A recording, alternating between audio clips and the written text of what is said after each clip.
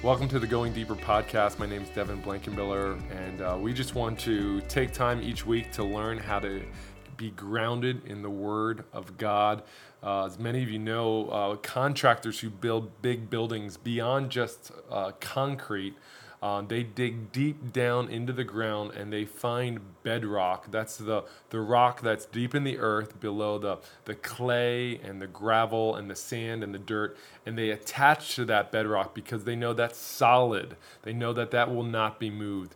And so we want to do that each week as we get into God's Word. We want to go deep into it so that we can attach ourselves to this Word so that no matter what shakes around us, we know that we're on a firm foundation.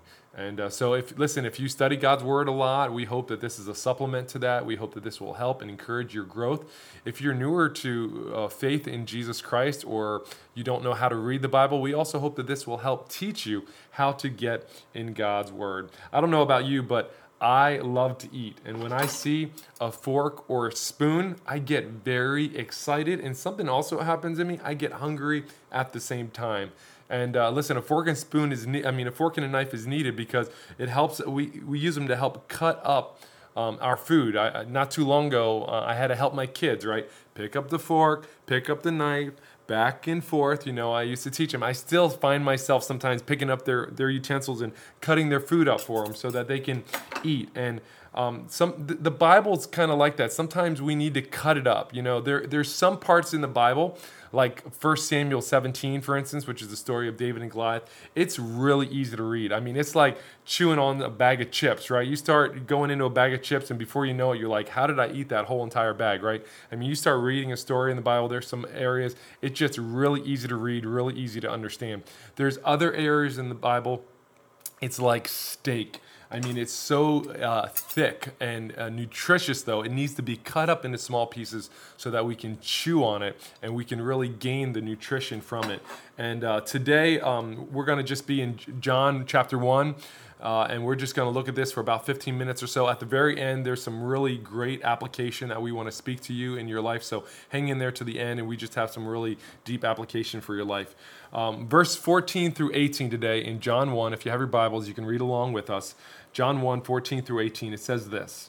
It says, "The Word became flesh and dwelt among us, and we have seen his glory, glory as the only Son from the Father, full of grace and truth. John bore witness about him and cried out, 'This was he of whom I said, he who comes after me ranks before me because he was before me. For from his fullness we have received grace upon grace. For the law was given through Moses, grace and truth came through Jesus Christ. No one has ever seen God, the only God, who is at the Father's side. He has made him known.'" So let's just break this up, this meaning. Let's just cut this up. We're going to pretty much focus on verse 14 today. And it says in the very beginning, "The Word became flesh and dwelt among us." John doesn't start the account of the life of Jesus at the start of his ministry or even at the start of his birth. He goes very further back, even before Genesis 1:1. In John 1:1, it says, "In the beginning was the Word, and the Word was with God." John uses this word to describe that Jesus always existed and was the Word. He was the Word that said, "Let there be light," and there was light. He was the Word that said, "Man shall not live by himself. It's not good. I will make him woman," and there was women. He was the Word that spoke every living creature into existence. And in verse 14, it says, "The Word became flesh." Jesus stepped into humanity. Listen, there are many people who recognize that Jesus was God. There are many people who aren't Christians, many people who recognize, they believe that Jesus was a man who became a God. We believe that Jesus was God who became a man. This is what the Christmas celebration is all about, right? Christmas is not just about celebrating a baby who was born. Christmas is about God coming and dwelling with man, that light shined into a dark world. This word Emmanuel, which means God is now with us. So this word became flesh. Then it says, "And we have seen his glory, glory as the only Son from the Father. Maybe when you hear of Jesus being God and coming from the beginning, maybe you struggle with that thought. Maybe there's doubt in your heart. Maybe you say, well, that's what the Bible says. How do I know that's true? And listen, thank you for your honesty. Maybe you think Jesus was just some lunatic with a group of followers, a whole bunch of crazy people. He was just another David Koresh or another Gandhi type figure that people rose up and made him into a God. But listen to what John says here. And here's John's argument. He says, we have seen him. We have seen his glory, right? That word seen comes from the Greek word that actually means to see with your eyes. He's not saying he saw something in a vision. He's not saying he saw something with the eye of his soul. He literally saw it with his own eyes. Peter saw it as well, right? In 2 Peter 1:16, Peter writes, "For we did not follow some cleverly devised myths when we made it known to you the power and the coming of our Lord Jesus Christ, but we were eyewitnesses of his majesty." Listen, these disciples and others who lived in Jesus' day, they saw the glory with their own eyes, right? When was the last time you saw something glorious? The first thing that came to my mind, sports fans, first thing that came to my mind was when 2016, I was laying up in bed by myself watching the NCAA championship of the March Madness tournament, Villanova taking on North Carolina. And some of you know in that game, it came down to a last-second buzzer beater three-point shot in which Villanova won and won the whole championship. And it was just one of those things. It was so glorious. It was like I had to watch it again, and they replayed it over and over and over again. And every news headline, right, played it again. It was glorious, right? We talked about it the next day. We posted on Facebook about it the next day. How about a movie, right, or a book maybe you read or saw, right, and you shared it with somebody else. You're like, hey, you got to check this out. Or maybe how about a sunrise, right? You see this amazing sunrise over the water. You take pictures, you Instagram it, right? You post it on Facebook because it's glorious and you want to share it. Listen, the disciples and John saw something even more glorious than anything like those examples that I can share. They saw the glory of God, right? Through Jesus Christ. And they didn't just post about it. They didn't just replay it. They gave their entire lives to it. Listen, they were eyewitnesses when Jesus went up to the mountain and he transfigured and he just shined in the glory of God. And they heard a voice from heaven that said, "This is my son in whom I am well pleased." They saw Jesus do one miracle after another, and people's lives changed, right? And they saw the glory of God. They saw Jesus who, even though he was innocent and lived a perfect life, they saw him freely give his life up as they captured him and they accused him and they beat him and they mocked him and they eventually crucified him and hung him on a cross in which he just proclaimed over them all, "Father, forgive them. They don't know what they're doing." They saw that glory. They saw the glory of Jesus when John ran to the tomb on that Sunday morning and the tomb was empty and Jesus appeared to them in the room and showed his scars to Thomas. John was there. He was eyewitness of it all. And if that's not glorious enough, they were standing with Jesus on the Mount of Olives when Jesus ascended into heaven. They saw the glory of God, the glory as the only Son from the Father. So here's my question. John, you saw the glory of Jesus, but what is it like? What did you actually see, right? I mean, how can you describe in detail or some words to describe the glory of Jesus after being with him all those years? Here's the answer. He said, "We have seen the glory as the only Son from the Father, full of grace and truth." He used these words to describe the glory of God, full of grace and full of truth. It's interesting because in our culture today, those words don't resonate or excite us too much, right? If it was said that Jesus was full of money and status or money and fame, right? People would probably be a lot more interested about reading about him, right? If it said he was full of Instagram and Facebook followers or YouTube, had a YouTube following, maybe people would want to follow. If he was full of power and authority over people or kingdoms or rulers, maybe it would get our attention.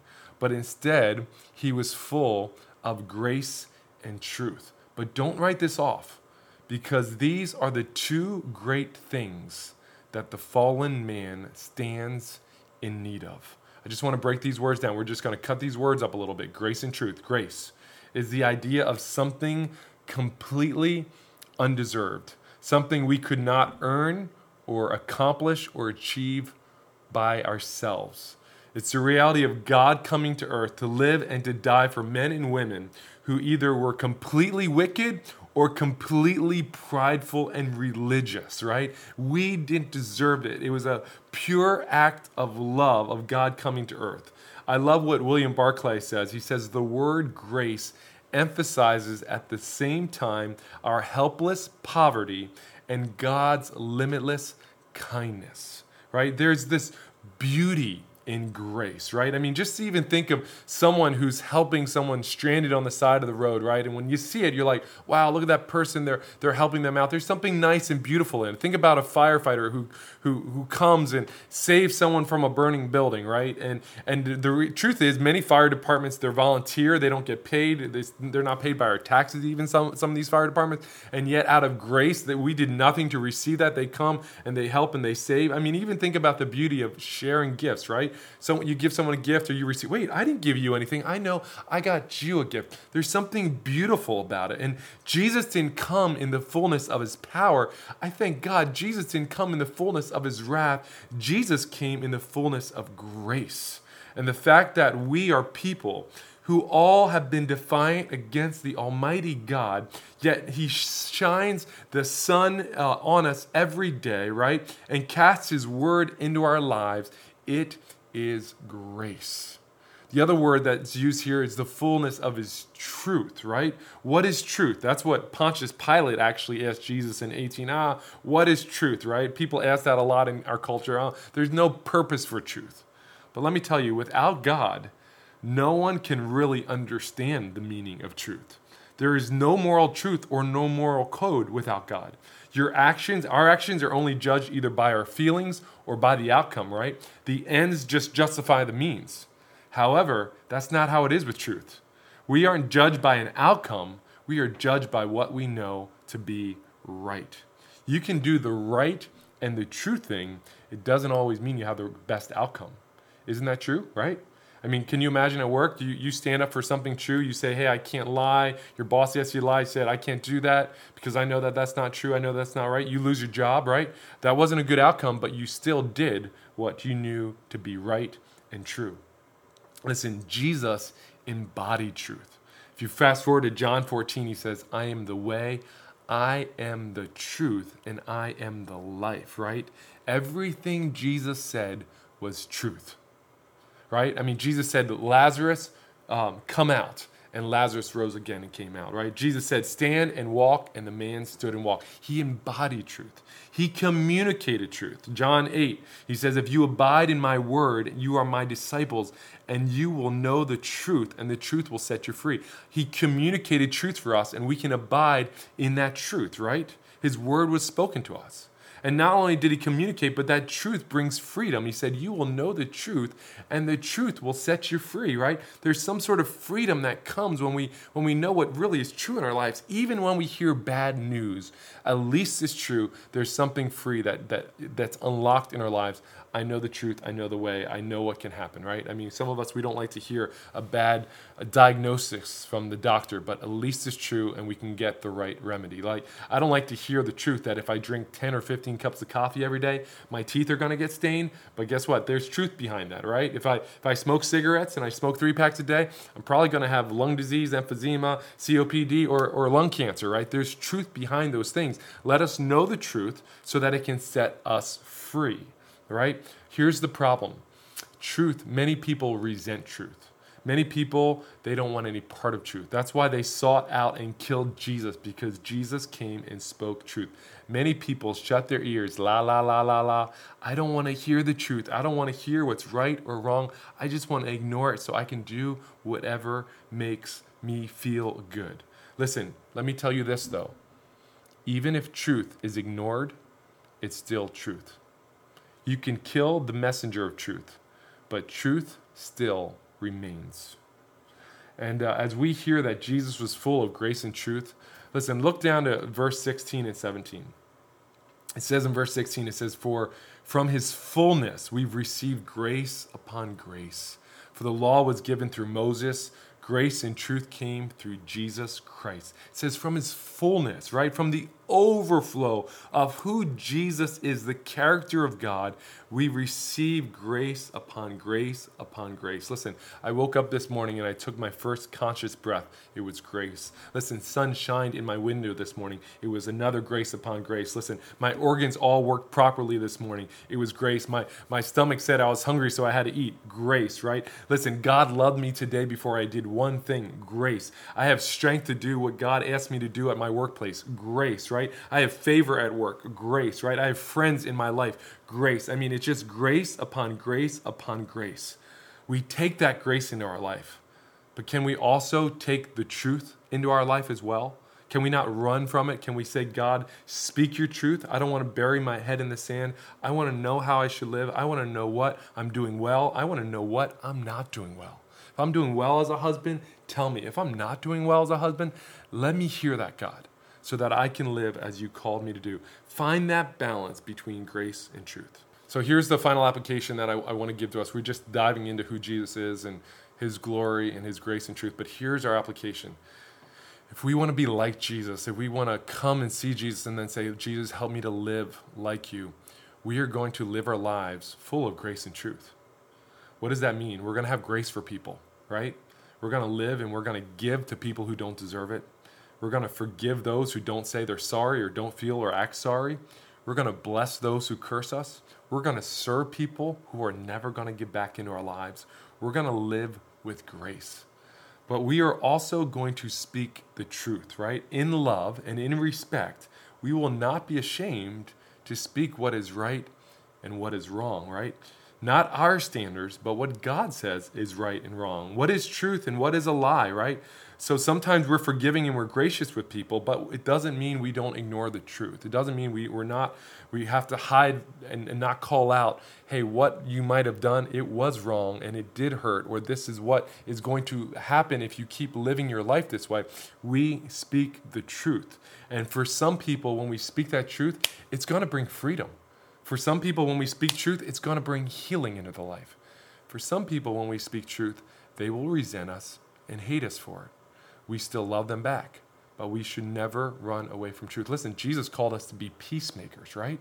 We want to be peacemakers. Listen, being a peacemaker doesn't mean we don't speak up and say, hey, you're hurting my life right now, and we can't continue to do this. It doesn't mean we shrink back and just ignore the bad things that are happening around us. We can be peacemakers, and we can speak truth at the exact same time.